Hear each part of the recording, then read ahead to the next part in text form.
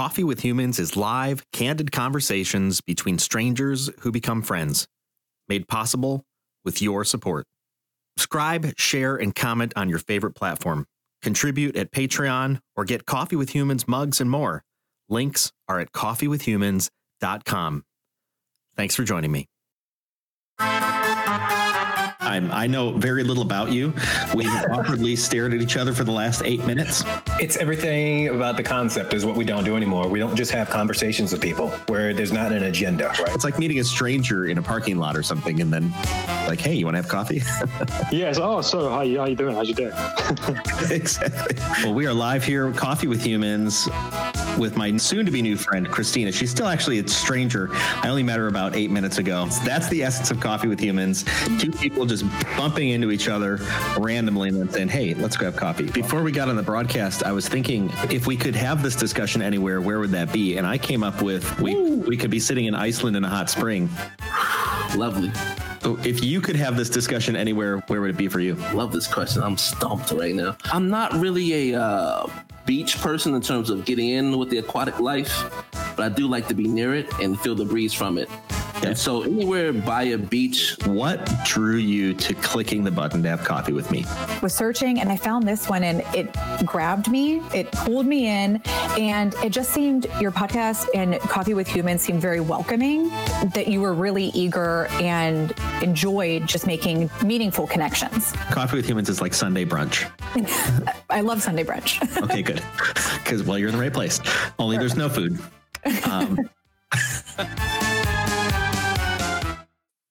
We are live here with Coffee with Humans with my new friend, Aaron. Aaron, welcome to Coffee with Humans.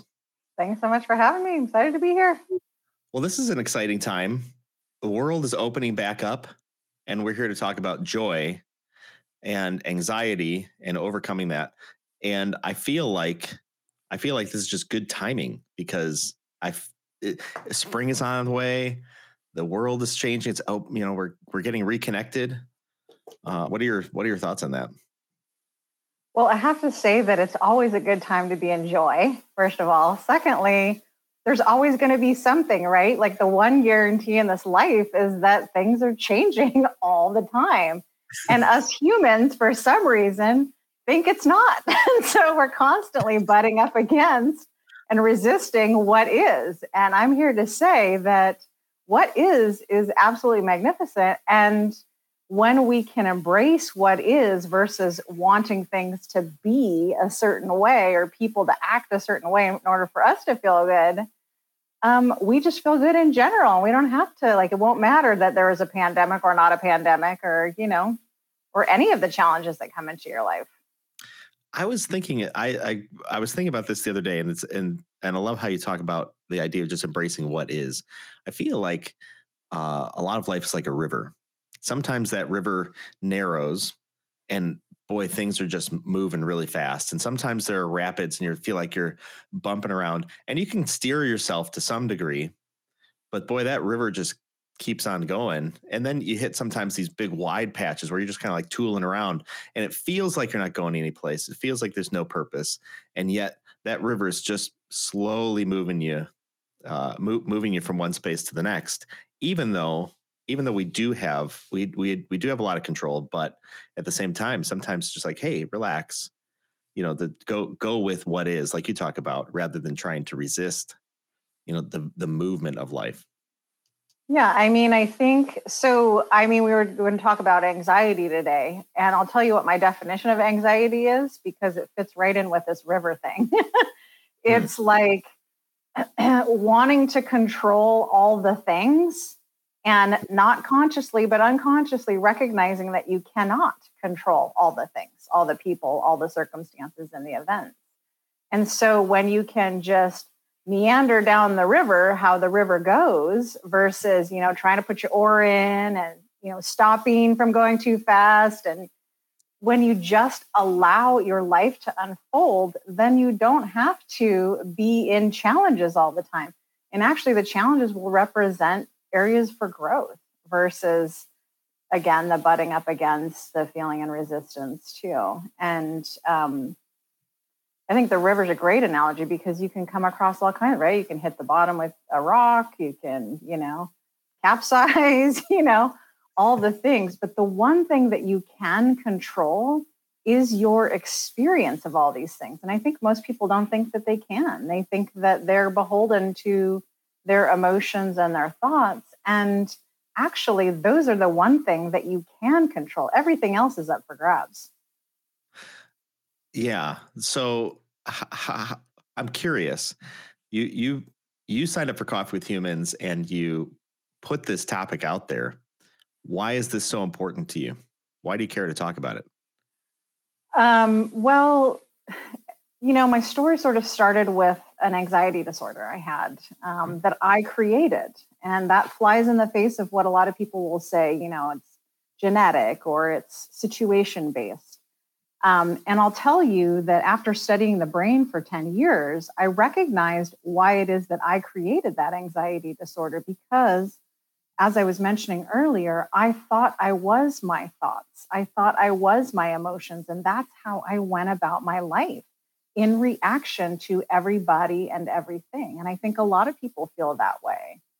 And so recognizing that it took a while, right? It wasn't just all of a sudden I went, oh, I'm not my thoughts and my emotions.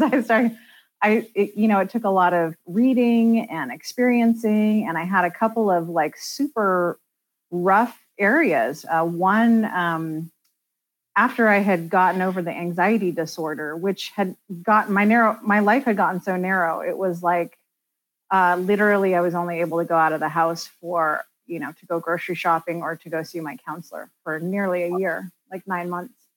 And after I was referred to a homeopathic psychiatrist, she gave me a remedy, and that remedy balanced out my chemicals, but it didn't balance out this thing up here. And so this was still hard at work doing all the things that created it to begin with.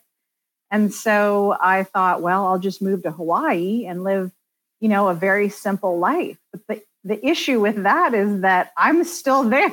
It's still me in this really nice in paradise, but still doing and thinking all the same things and taking all the same action, having the same emotions that, I started to think there must be something else. Then I had this crazy thing happen. I started a business when I got to Hawaii that took off like gangbusters. And I was super frantic and stressed and anxiety ridden. And a client called one morning and she was complaining. And I just would get frantic about complaints. It was just so my integrity was so important to me. And I raced over to a friend's house, backed into the driveway, sideswiped my car in her husband's truck, and her husband was under the car working on it. And he thought the truck was going to land on him. Oh, and wow. It just leveled me. And I thought, this is not what life is supposed to be like. There must be a better way. And so I started to, do some self-development, go to some seminars, started reading some books. And I recognized there was another life to be had that was much more peaceful and calm and conscious, aware. But it took me another 7 or so years to figure out strategies to creating that life. I'd done all this self-development, but I recognized there was another life, but I was in the middle of a divorce, and it just threw me off 100%. I was in one of the lowest places in my life. And I thought, here I had spent tens of thousands of dollars on these seminars. I didn't actually have any strategies. And so then I went to reading this book. I don't know if you've heard of it. It's called A Course in Miracles. No, I've not heard of that. Sounds pretty exciting, right? Sounds interesting. Yeah. Well, when you're in a really bad place and you get a title like that, you're like, I could use a miracle right now. Yeah. And so it has 365 passages, and it's meant to be a passage a day for a year. Okay. And at first I was kind of not into it. I mean, I was reading it and it was kind of interesting, but then the strange thing started to happen where every time I opened up the passage, these words kept popping off the page, they were in bold. And it was, the path is joy. Joy is the answer. like just joy. And I was like, I hear you, but how do I get there? Like, I don't know how to get to joy. I got that's the answer, but I don't know how to get there. And so a series of events happened after that. I went to a seminar that taught a visualization process that I started to use, and my life just totally lined up. Like my business that had been for sale for 9 months sold with a bidding war. I met the love of my life in very unusual circumstances, and I found my purpose, which is to teach people how to find and cultivate their joy daily so that they can enjoy their life now, not when they get to the car, the house, the career, or any of those things. And so that was kind of my journey. That is a fascinating journey. How long do you think, and I know it might be difficult to find like the beginning, let's say, but when you consciously came to this conclusion, like something is wrong, I need to really dig in. Like, this is not normal life. Like, this is not going to be my normal life, right? How long did it take you to come through that experience? Was it years? Was it months? Well, the anxiety disorder happened in 99. Wow. I moved to Hawaii in 2000. That incident with the sideswiping of the car and nearly killing my friend's husband was 10 years after that. So that was like 2010. And then I started teaching this 3 years ago. So yeah, it's been an evolution, a lot of things. And it doesn't have to take that long. And I also tell clients all the time, you don't have to actually be in crisis in order to like enjoy your life. Unfortunately, that's the thing that makes us go, I can't do this anymore. I don't want to be here anymore. I don't want to experience these feelings anymore. This sucks. Yeah. Yeah. It seems the tighter we hold to things, like you talk about, wanting things to be a different way than they are.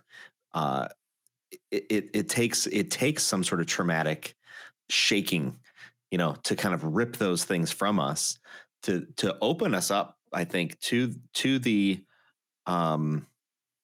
realization first that this is so not what life is supposed to be. And then to kind of embolden us, kind of like, I got no other choice here. Mm-hmm. And that, I think, is the energy that we have to take into those moments to really make significant life change. Everything outside of that is just kind of like, I'm not really that committed to being really not that, sure, it's joy. I'll work on that. Kind of like we're going to stop eating, ice cream every night. It's like, tomorrow. Yeah. I mean, that's challenging because I was talking to a client yesterday and I said, how many people do you know that their experience almost exclusively is joy? And she's like, nobody except you. And I was like, right. But I truly believe that is our birthright, to be in that space. Like, the only time that we're supposed to be in challenge is when we are growing. So, I can't take this anymore. Growth. I'm having emotional reactions to people and things, areas for growth. That's the only reason those things exist, because I truly believe the only reason we're here is to grow spiritually.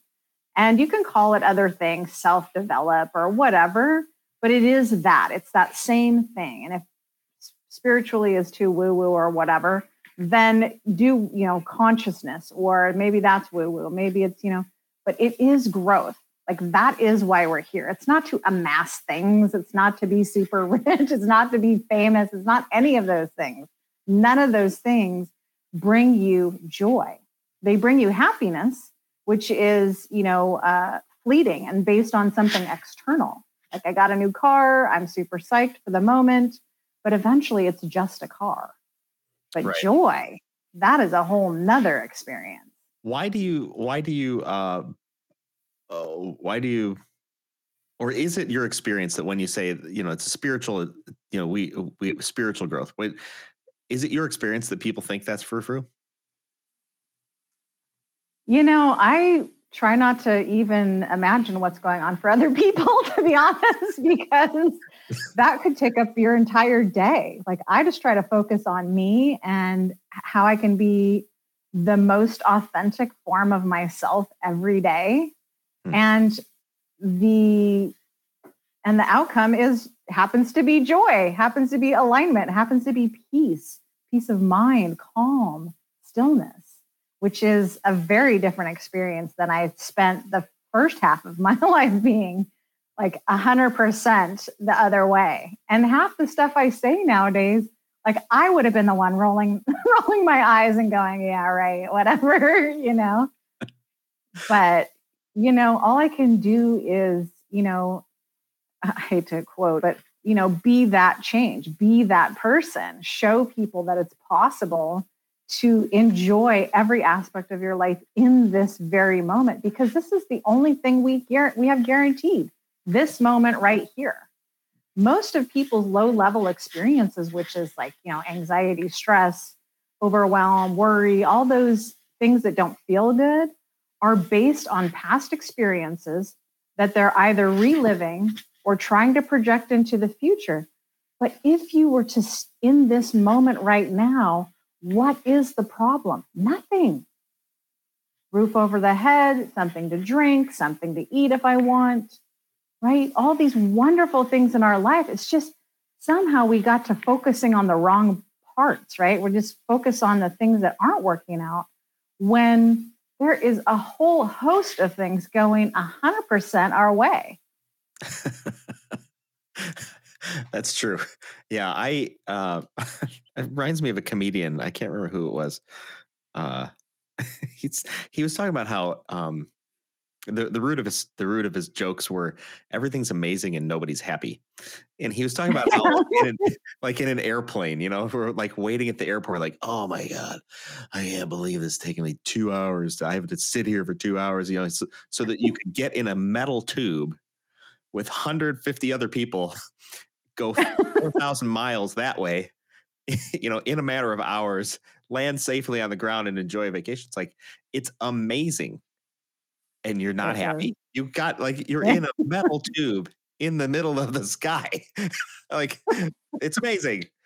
And it's true though, because we do get I think our vision clouded, and we miss. I think we do miss the moment. I wrote a thing a long time ago, just this little line in a notebook at one point in time. I was like, tomorrow never comes. It never does, because as soon as it's tomorrow, it's today. And so just from this like big existential thoughts, like, it is really just now. That's all we get. And it's not that we don't think about the future, don't plan or something like that, right? We have wisdom that guides us, but from a pure enjoyment of life standpoint, why are we writing the story that doesn't exist? It's the story's now, the story's here, the story's this. And I think I don't know, people struggle with anxiety, right? I mean, you said you created an anxiety disorder. I've got a friend talking to recently, and I said, part of your issue is that you have all this anxiety over things that you have not even done. And the opportunity is to complete the cycle of doing it and realizing that this is successful. This it's not as bad as what you think it's going to be. And what exactly are you afraid of anyhow? Make a concrete list, and you'll find that you're afraid of all sorts of things that probably are never going to happen. And most of these things are like the outcome of a choice or something like that. Well, then change your mind, make a different choice. Most choices are able to be changed. Your life is not irrevocably, modified. You don't like that job. Okay, get a different job. Like, do something different. You didn't like that toothpaste. Get a different toothpaste. You don't like people. Go to a different place. We do get seemingly locked up in a lot of things, and you said it. It's the things that we take with us, stories from our past that somehow inform our present and cause us to make decisions we don't want to make. We'd like to be different. I think people want to believe they could live in joy, that they don't have to experience anxiety to the degree that they experience it. I think they think it, but I also think sometimes they don't think it's possible not to have it. It's kind of like a friend, like I used to smoke cigarettes, which is not exciting. But when I quit smoking, I felt like I lost my best friend, Yeah. And that's what these experiences can be like. We're just so accustomed to living in that space that if it's gone, what might that be like? We're so afraid that if we get rid of the thing, the job, the relationship, whatever we make the decision about, that it's going to be worse. But the reality is exactly what you said. It's like, make a different choice, make choices, take action. And then if it's not working out, make another choice. We're not stuck forever. Like I like to work with young people, and I just tell them all the time, like, make choices based on the amount of information you have that makes sense. And then if it doesn't make sense anymore, then make another choice. You are not mired or stuck in any of those things. Keep choosing something else until there's a right fit, because it's so cliche, but life is so short. And if we don't take it, it's like, I sit with clients and I tell them that they have to schedule out having a good time. I'm like, that is ridiculous, and I'm starting to think, like, you have 24 hours. If you break it up into 8 increments, right? It'd be 8 hours sleeping, 8 hours working. The rest of the 8 hours is the rest of your life. You got to cram your entire life into that other 8 hours. I think that is all wrong. I like the 8 hours sleeping.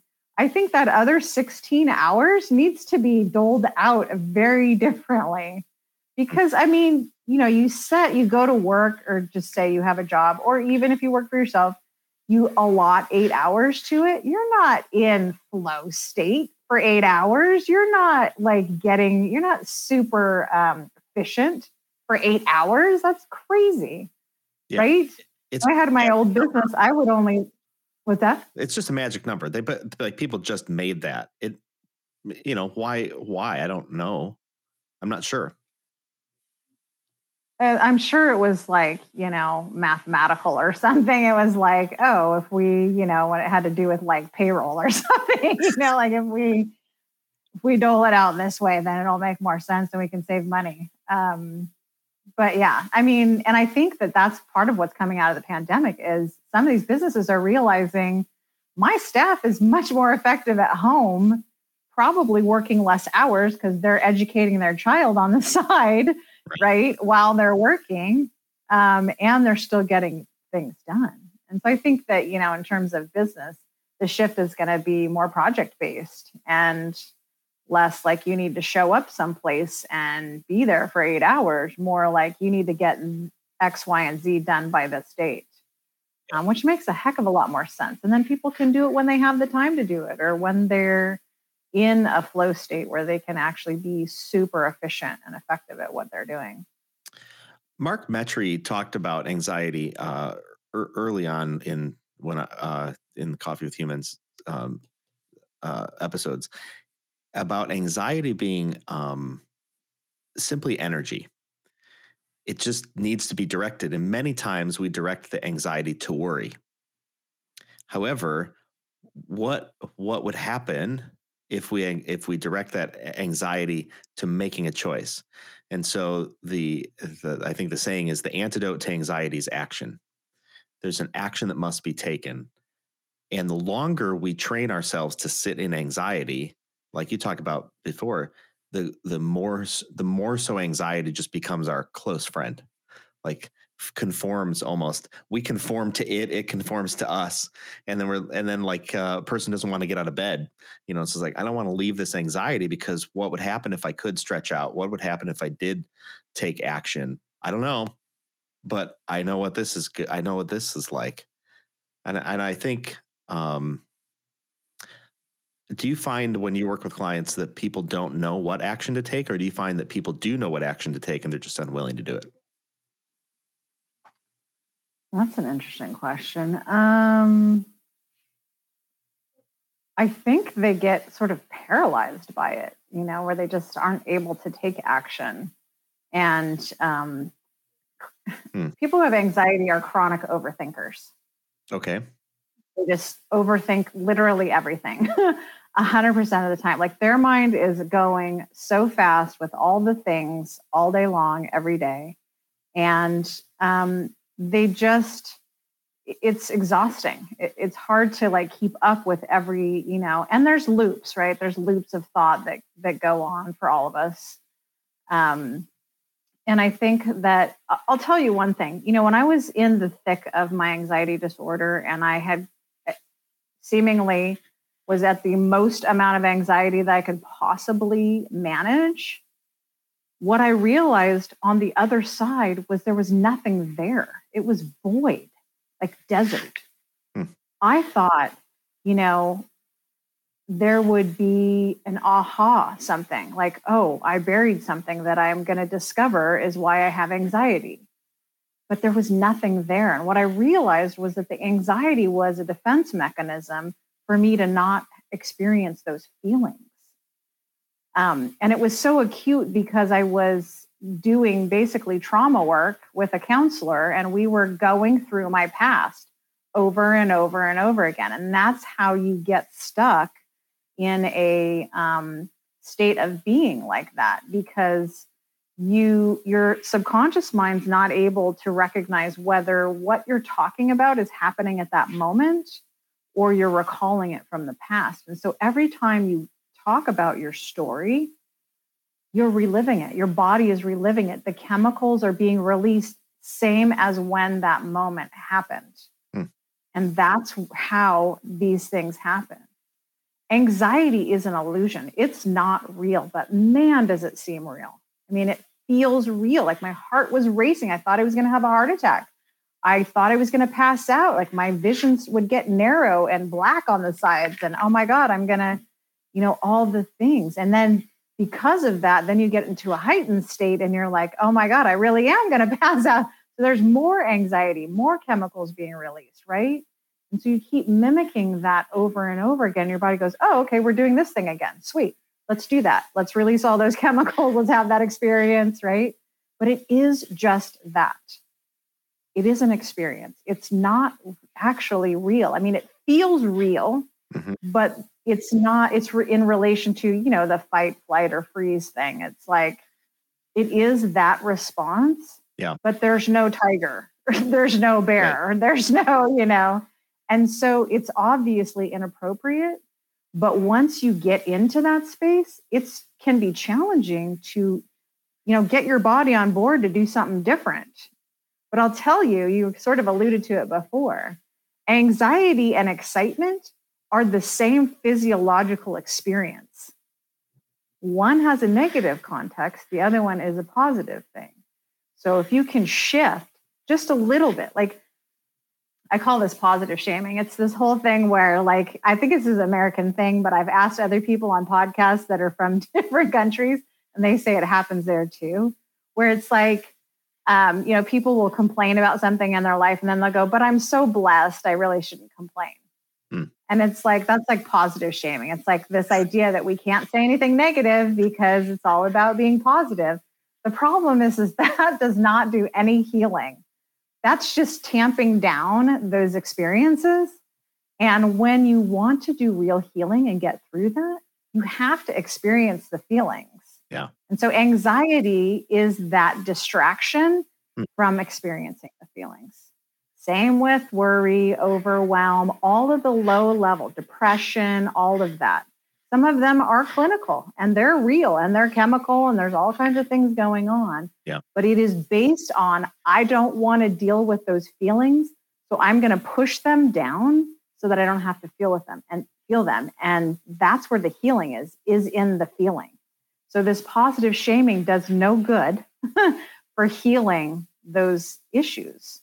And, I'm all about positive. I love positive too, but when it's appropriate, when it's like warranted. To get to the positive, I mean, so there can be joy. It's kind of like the people, like joy and sadness are so closely linked.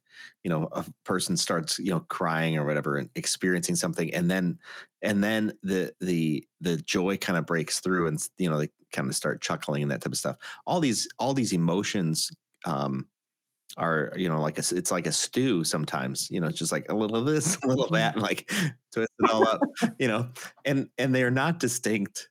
And like you talked about, the anxiety and excitement being the same physiological response. But there's a book called The Body Keeps the Score. Great book about trauma and how trauma becomes built into our bodies, and our bodies now are primed; they're ready to rock. And it is those past experiences that then come forward for us in those moments, and we tend to then act out of that right away, rather than giving its consideration and saying, that response that served me perhaps a decade ago or 2 decades ago or more, that response doesn't serve me anymore, and I have the ability to recraft that. We've got a Facebook user here. Thanks for joining us. The power of plasticity. Yes, adjusting the flow of the path. Absolutely. Our brains are habitual. Everything we do to make it through the day is based on habits, and we seldom people tend to not make significant life changes the older they get, because habits just old habits die hard. The opportunity, though, is to really consider and go deep sometimes, I think, through some experiences, and like you said, I thought it was so powerful, this idea that anxiety was covering up. It was disguising or taking your mind away from dealing with some things that you actually needed to deal with. It's just tremendously powerful stuff, I think, to be able to think that through. Yeah, I love that they brought up neuroplasticity, because we really can rewire and refire our brain to do what we want it to do. But I don't think a lot of people understand that. I think it's starting to become something that people understand.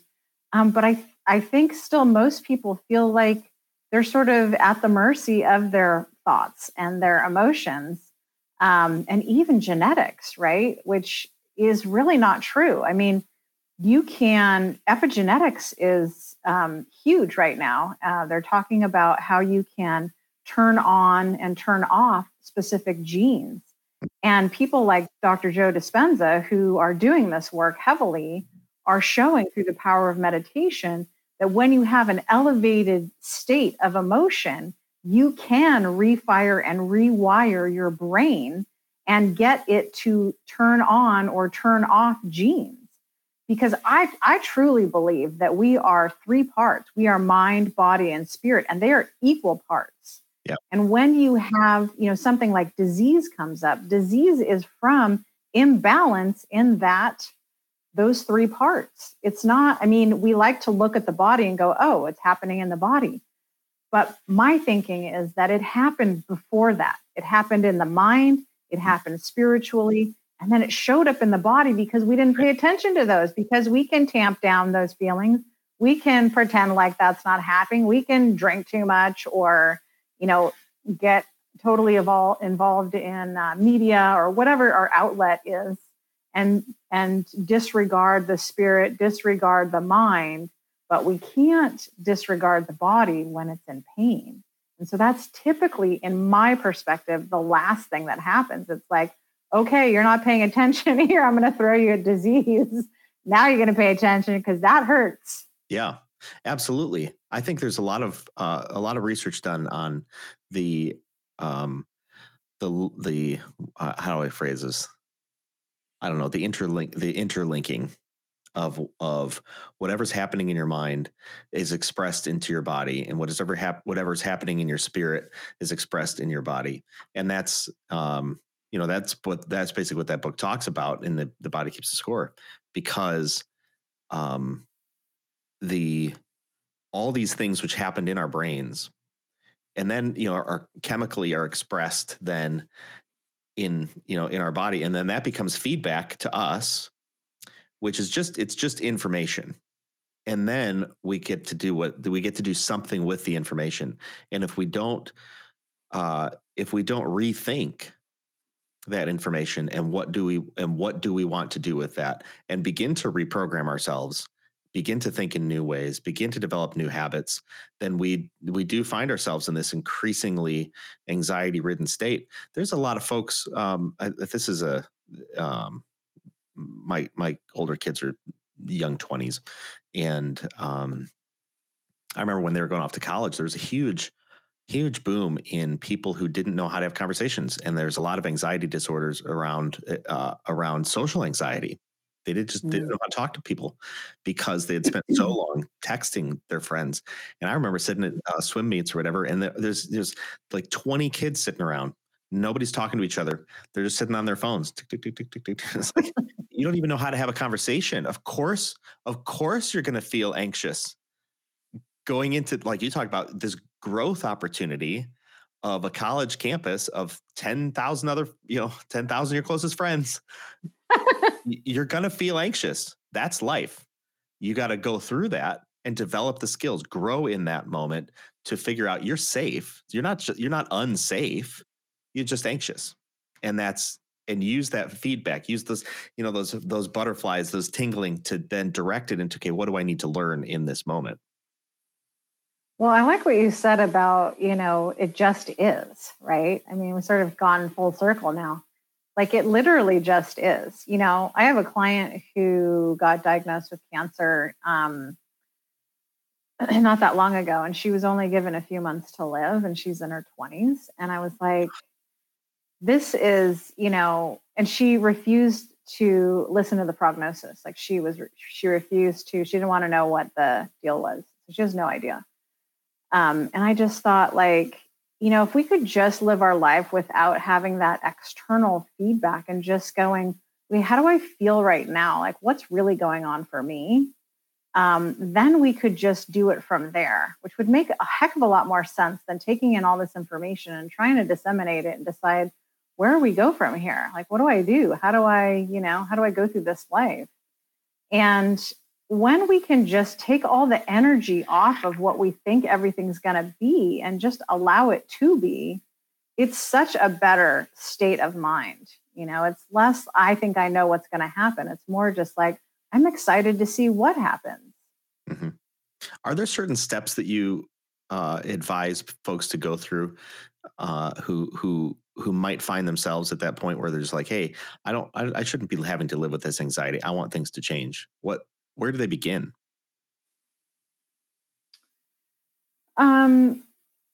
It starts with awareness, right? And most of the time that happens in crisis, right? We talked about that before. It's just recognizing that this doesn't feel good. So it starts with that and wanting something different. But then the awareness has to get deeper. It has to be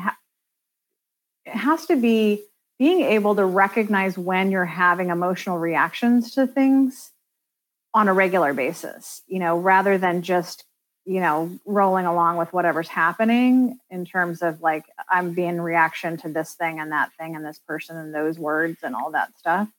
It's starting to realize, oh, I am having an emotional response or reaction to somebody, and just seeing why, like, where's that coming from? Where could that maybe be in the past? Not in terms of like, I need to know it came from my dad and it was because he was an alcoholic or whatever the things were, whatever that story is.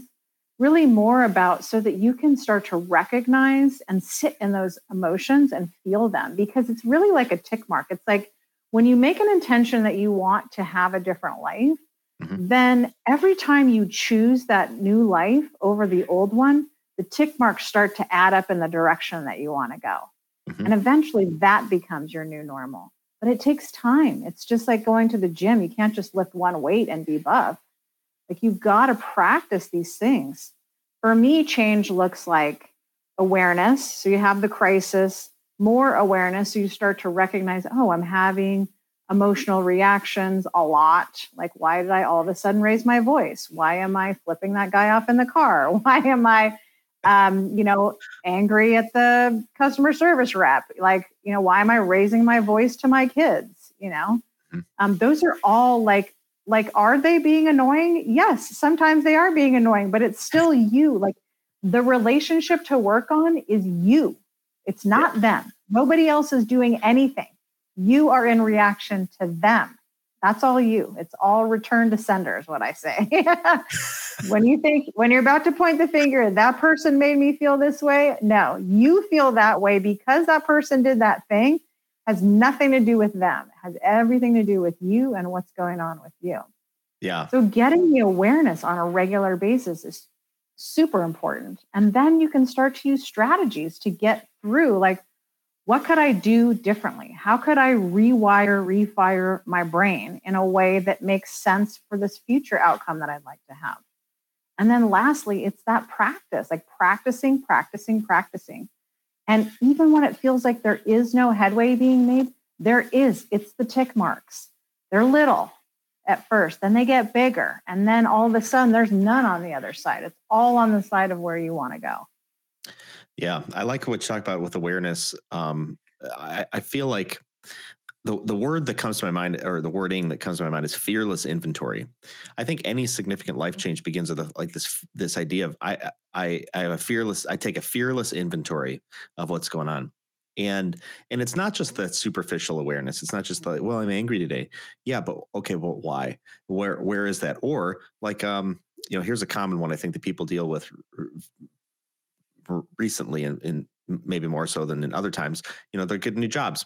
I got to get an interview, and all this anxiety around interviews. It's like, why are you so anxious around interview? And it's like, well, I just don't know how to interview. And that seems to be the level that people stay at, instead of going even deeper. What are you feeling? Why are you feeling that? And it usually has something to do, something very deep-seated fears, very deep-seated ideas, identity issues, like, who am I? Am I good enough? Am I smart enough? Do people like me? And I'm going to find out I'm not good. They're going to tell me I'm terrible. As this is the moment, it all comes crashing down. And therefore I'm anxious, sweaty palms and that type of stuff. As opposed to, I think honoring those, if we knew that's what's happening, we can honor that in that moment. And it diffuses the energy, the energy, that anxious buildup of, like, I'm going to find out I'm really awful. It's like, hey, I really want to be capable. I want to be seen as capable because I'm scared. Like, I was like, oh, it's like a kid, kids come to you. Do you have kids? I don't know. I have one. Yeah. Okay. You like little kids. When they come to you, and they're like, and they don't know what to say. And you're like, oh, come here. And it's just like, back to that safe space, right? We need to be able to, we need to be able to parent ourselves sometimes through those moments and go, hey, you're scared. Oh my gosh, that you are. I get it. This is a scary time. This is a scary moment. And it's like, oh, okay. All right. I don't have to be scared. It's not that bad, and I think if we can get to those points more, we can exercise getting to those points, I guess is what I want to say. So we can exercise that pathway, make it a habit even of going deep for just that moment and going, okay, this is the inventory of this moment. And then all of a sudden, all right, we can make it through. We can make it through this. 100%. And I've counseled a lot of people through this pandemic. A lot of people decided to change industries, change job titles, change companies, and, same, all those, interviewing. And I just tell them, like, it is less about you showing up how you think you want for them, to show up how they, you think they want you to show up.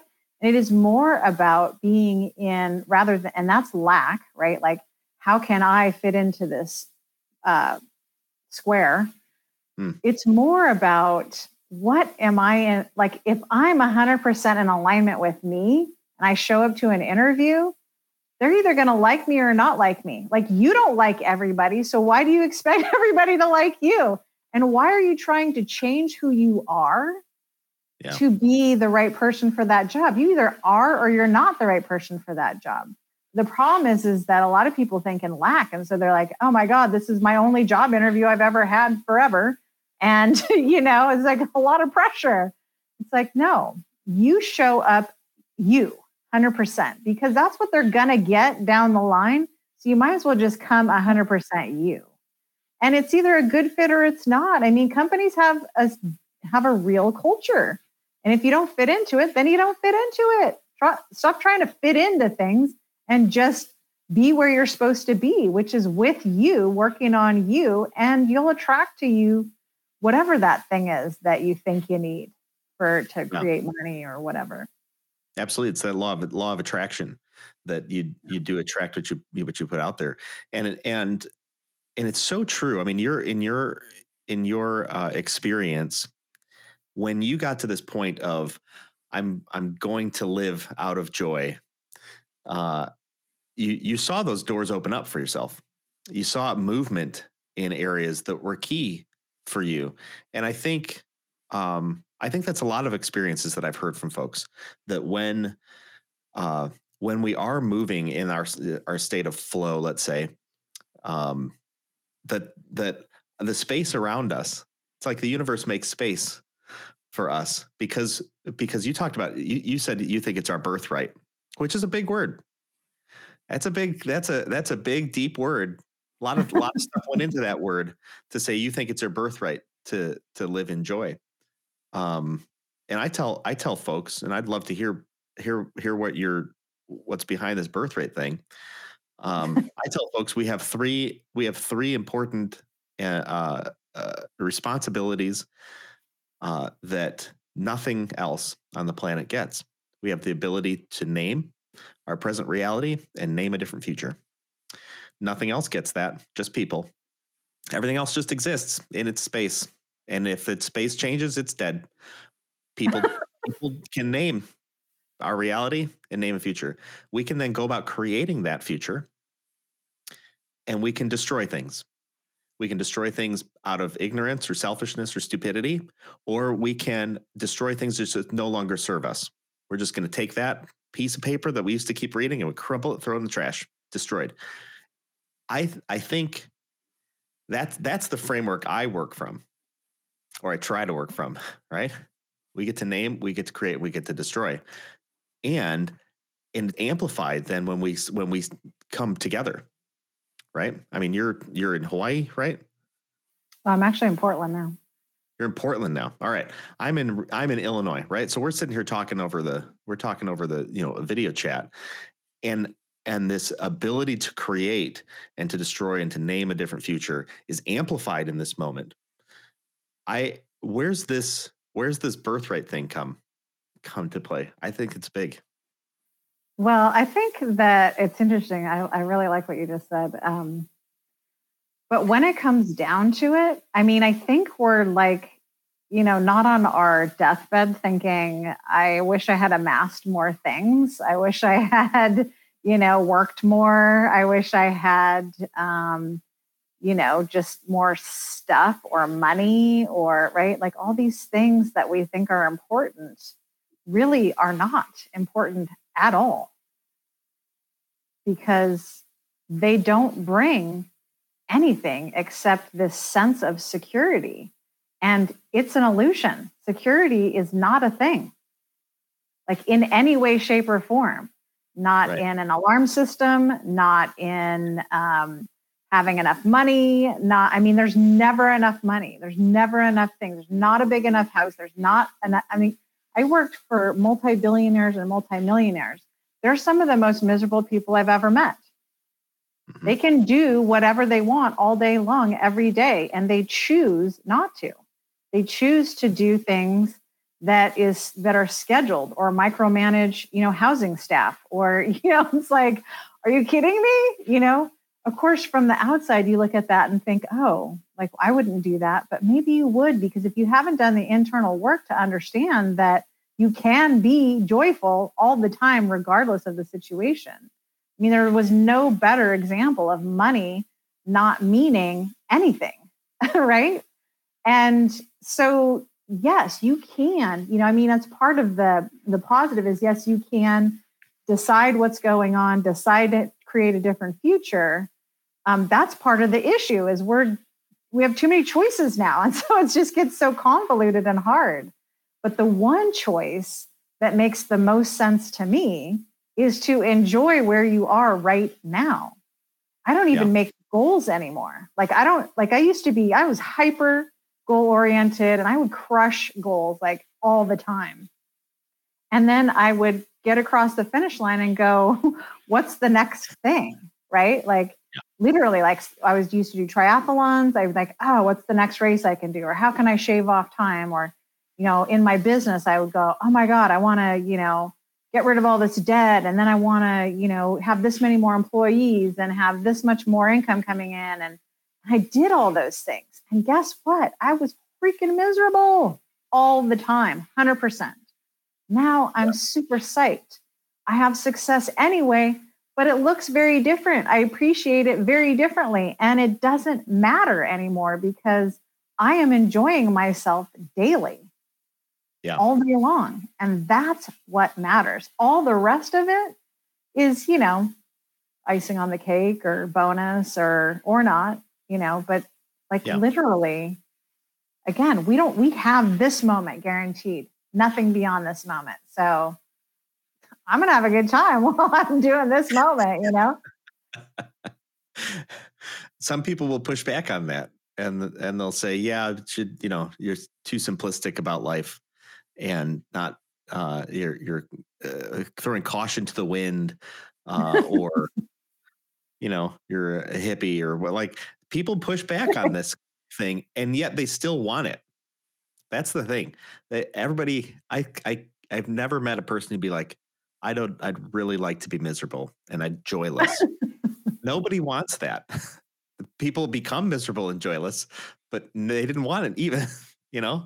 When you ask people what they want in their life, the number one thing they say is, I want to be happy. Yeah. But it's kind of BS because it's not how they live their life. They're not living their life as though that's really what they're after. Totally. To your point about all the stuff that we amass, it's not that it's meaningless. It's that I feel like all the stuff that we can amass are tools to carry out our purpose. And we amass things that don't serve our purpose because we don't even know what our purpose is. And then and sometimes we amass things that do serve our purpose and serve a great purpose. I think of Bill and Melinda Gates Foundation, and they can take flack for all sorts of things. But one of the things that they've done very well is they've figured out how to work with their multi-billionaire friends and contribute to major world things that only that kind of cash can solve. Like, hey, we're going to wipe out malaria from a country. We don't do that in tiny little, in little increments. It's not like, hey, everybody give $10 to feed a kid. It's no, we give, hundreds of millions of dollars, to just give, nets to everybody and give doses of, anti-malarial drugs and all this other stuff. Or to bring clean water to, billions of people in India. It's like, you can only do that at certain scale. And so, God bless him. God bless him that Microsoft, right time, right place, right purpose, and then shifted gears and is now solving big world issues that you can only do at that sort of scale. Awesome. I think they've found their purpose. They believe it, and the results seem to be showing. Many folks look at that and either with criticism and say, yeah, terrible folks, but look at all the bad they've done or something like that. But I feel like we, on a smaller scale, have that same sort of capacity to create change in our sphere of influence. It's a smaller sphere. It's not we're not bringing clean water to billions of people. We're dealing with our friends and our family and our business associates and our block, but we don't see it as that responsibility, I think, too often. And I think we forego a good, a clear understanding of our purpose and the joy that comes from living out of that purpose. And instead we just, like you talk about, where we start bringing things in because, we want to be those people. Well, you're not those people. Be you in your space and use all the stuff you have around you to serve that purpose for these people and yourself in the moment. I think that's where we're headed. Yeah, and I think it's pretty challenging. Like one of the biggest issues I think is that we don't get a lot of feedback on, us as a human. Like, I would say the same, the Gandhi thing, be the change you want to see in the world, right? Like be that change. And it ripples out, but we don't get the feedback that that's what's happening. Like, when do we tell the people in our lives, like, you inspire me, or that thing you did really inspired me? We don't say that very often. We wait until they die and then they have a eulogy and you say all the nice things. It's like, forget that. Say the stuff now. We need to know that, like, what I've said matters to you. What I'm doing, my actions matter. They're making a difference for somebody. Being in this field, I have to constantly immerse myself in information that speaks to my soul on a regular, like every day, often, because I am butting up against, like you said, people that are coming at me saying, no, that's not the truth. But I know this is the truth. This I know is true. I know this on a deep level. And it's not just me. I'm not special. I just happen to know it right now. Yeah. And I refuse to let it go by without other people knowing it, because this is the truth. You are meant to be enjoying your life at all times. And when you're not, it's because you are in resistance to it. Are there challenges that come up? Yes, but they're not really challenges. They're gifts. They're showing you, here's an area where you can grow. This is why you're here. Your evolution exists in this challenge. And look at it like that, and not at like, this life is hard and all the things are hard. And no, this is a gift. I'm in reaction to that person or circumstance. That's my gift. Where can I go inside and figure out where the healing is and heal from it and move on and continue to enjoy myself? That's it. It is that simple. It really is. It's just that we've been given the wrong message for so long, that happiness is things and circumstances, and it's not. What do you say? There's no happiness there. What do you say to people or who are suffering? What's the message? It's not what they're going to want to hear, but it is your choice. Like, you're choosing that. You are choosing that. 100%. There's two things, the two tenets by which I teach. One is, your dominant thoughts create the reality that you are experiencing. And if number one is true, number two is true as well. You are responsible for what you're creating, but not in a blaming, shameful way, but in an empowering way. I'm saying, if you are responsible for the experience you're having, you can uncreate these things that you've created.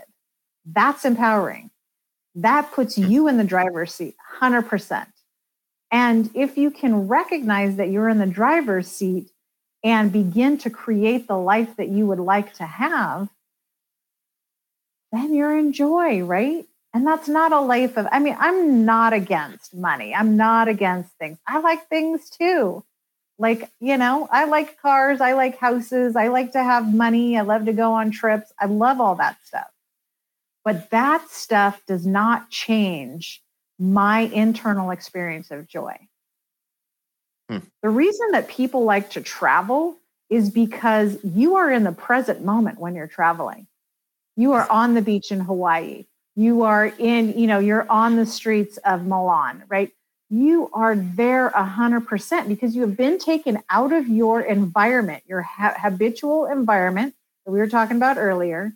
Yep. You've been taken out, put somewhere else, and you can't help but be present moment. You have to be, because sometimes there's a language barrier. You need to get your needs met. You don't know where the grocery store is. You don't know where you're going to get food, right? You are in a state of being present. And that's why travel is so exciting.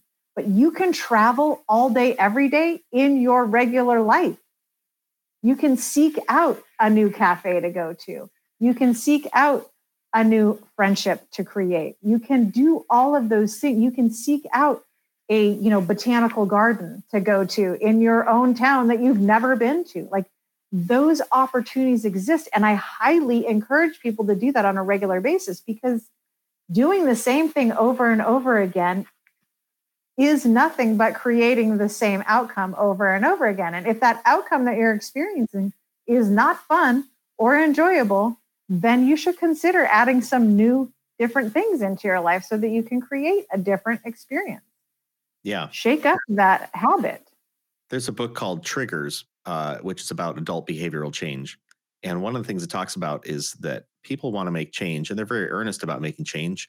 Every year people set goals and, I'm going to eat better, I'm going to go to the gym, all this other stuff. But they're unwilling to change the circumstances, the spaces around them.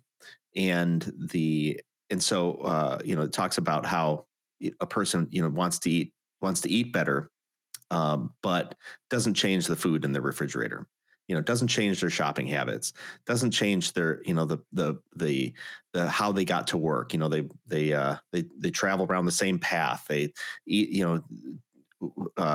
walk past the same little donut cart, whatever it is. We want to affect a change in us, but our lives have become molded to us, and they keep us. It's designed to keep us in a positive, steady way, just kind of where we're at. And that can be healthy.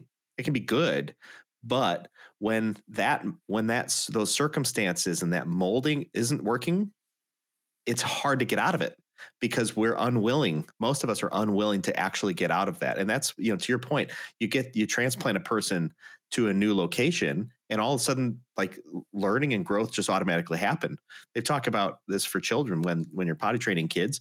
Great time to start potty training them, and is on vacation, because no longer can they walk to the corner, and poop in their pants over in the corner. I'm not doing it.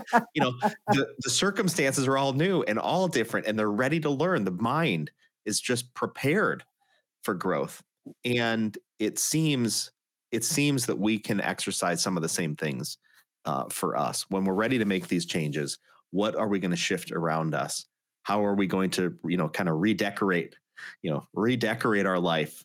And I don't think it has to be big things, but we can't change, I think, easily, maybe not at all, without changing things around us, especially when we're trying to go from, like you talk about, this high anxiety to living in a joyful state, or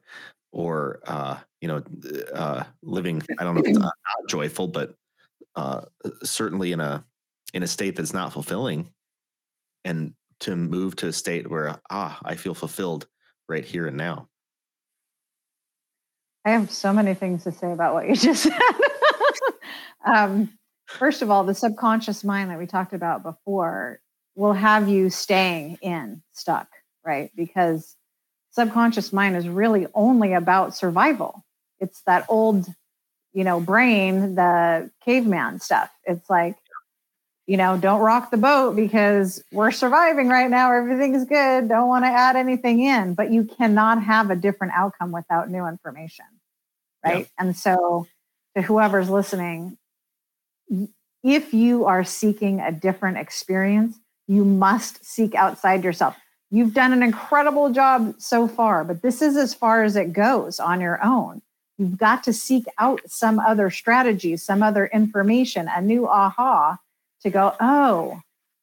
And then you've got to recognize the subconscious mind is not behind you on this one, 100%. In resistance to every little thing you want to change, whether it's diet, exercise, new job, different outcomes, want to be happy, right? The other thing I want to say is that if you are in acute anxiety or any kind of low-level experience, it doesn't go from acute to like joy, right? You got to ladder up. You can't just, it's not a direct line. I mean, you could, but it's highly unlikely, right? Because when you are in acute anxiety, you think it's real, even though it's not.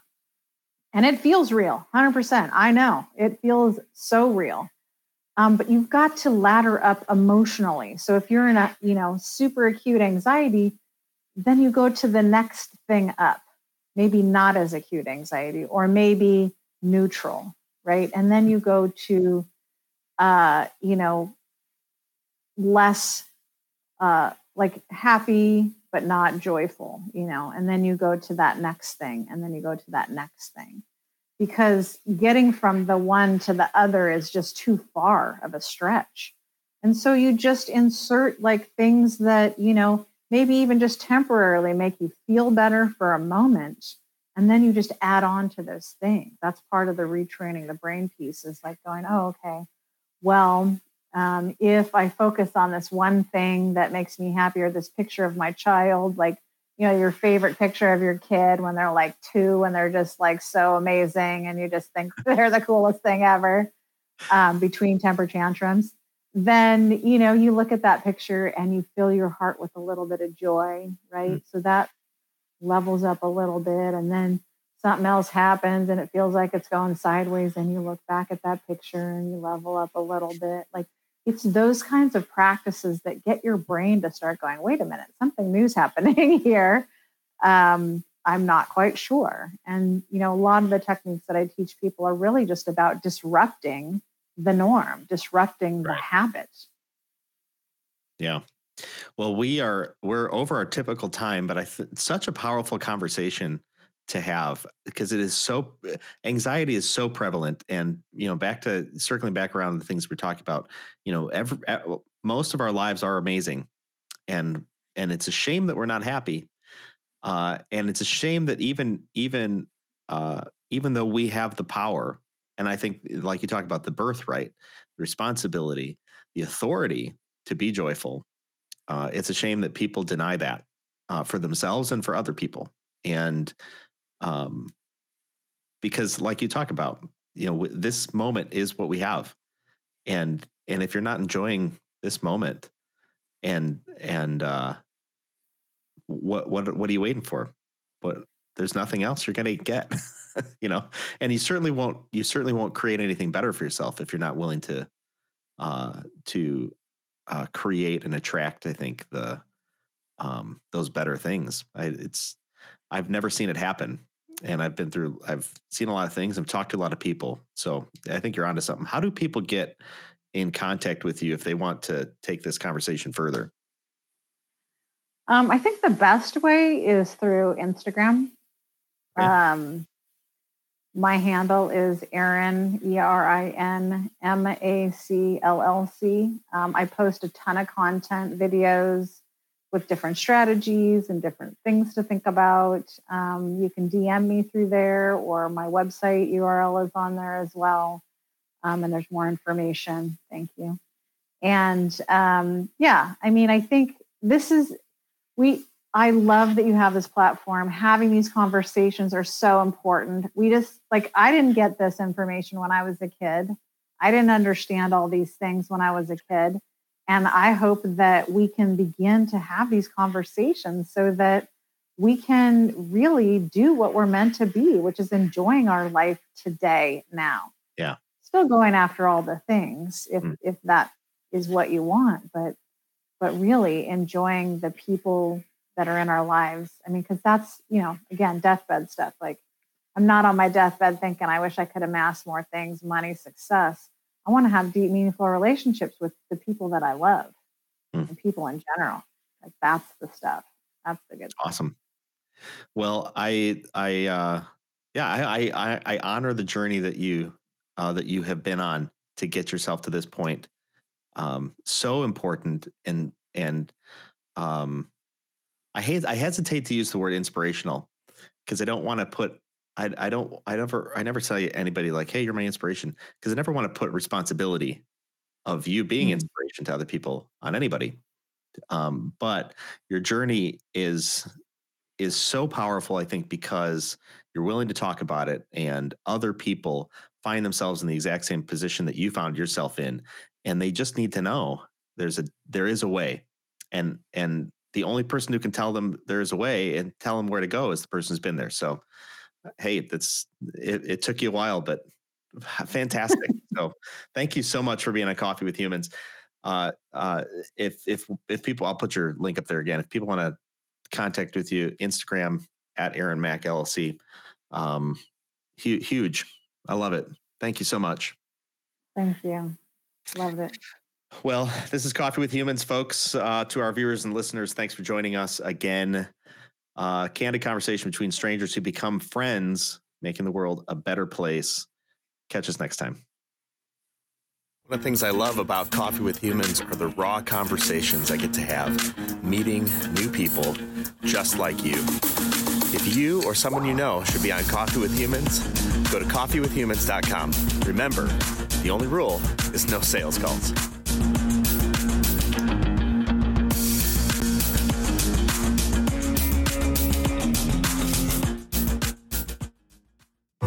This has been Coffee with Humans. Subscribe to get updates or click to have coffee with me. coffeewithhumans.com.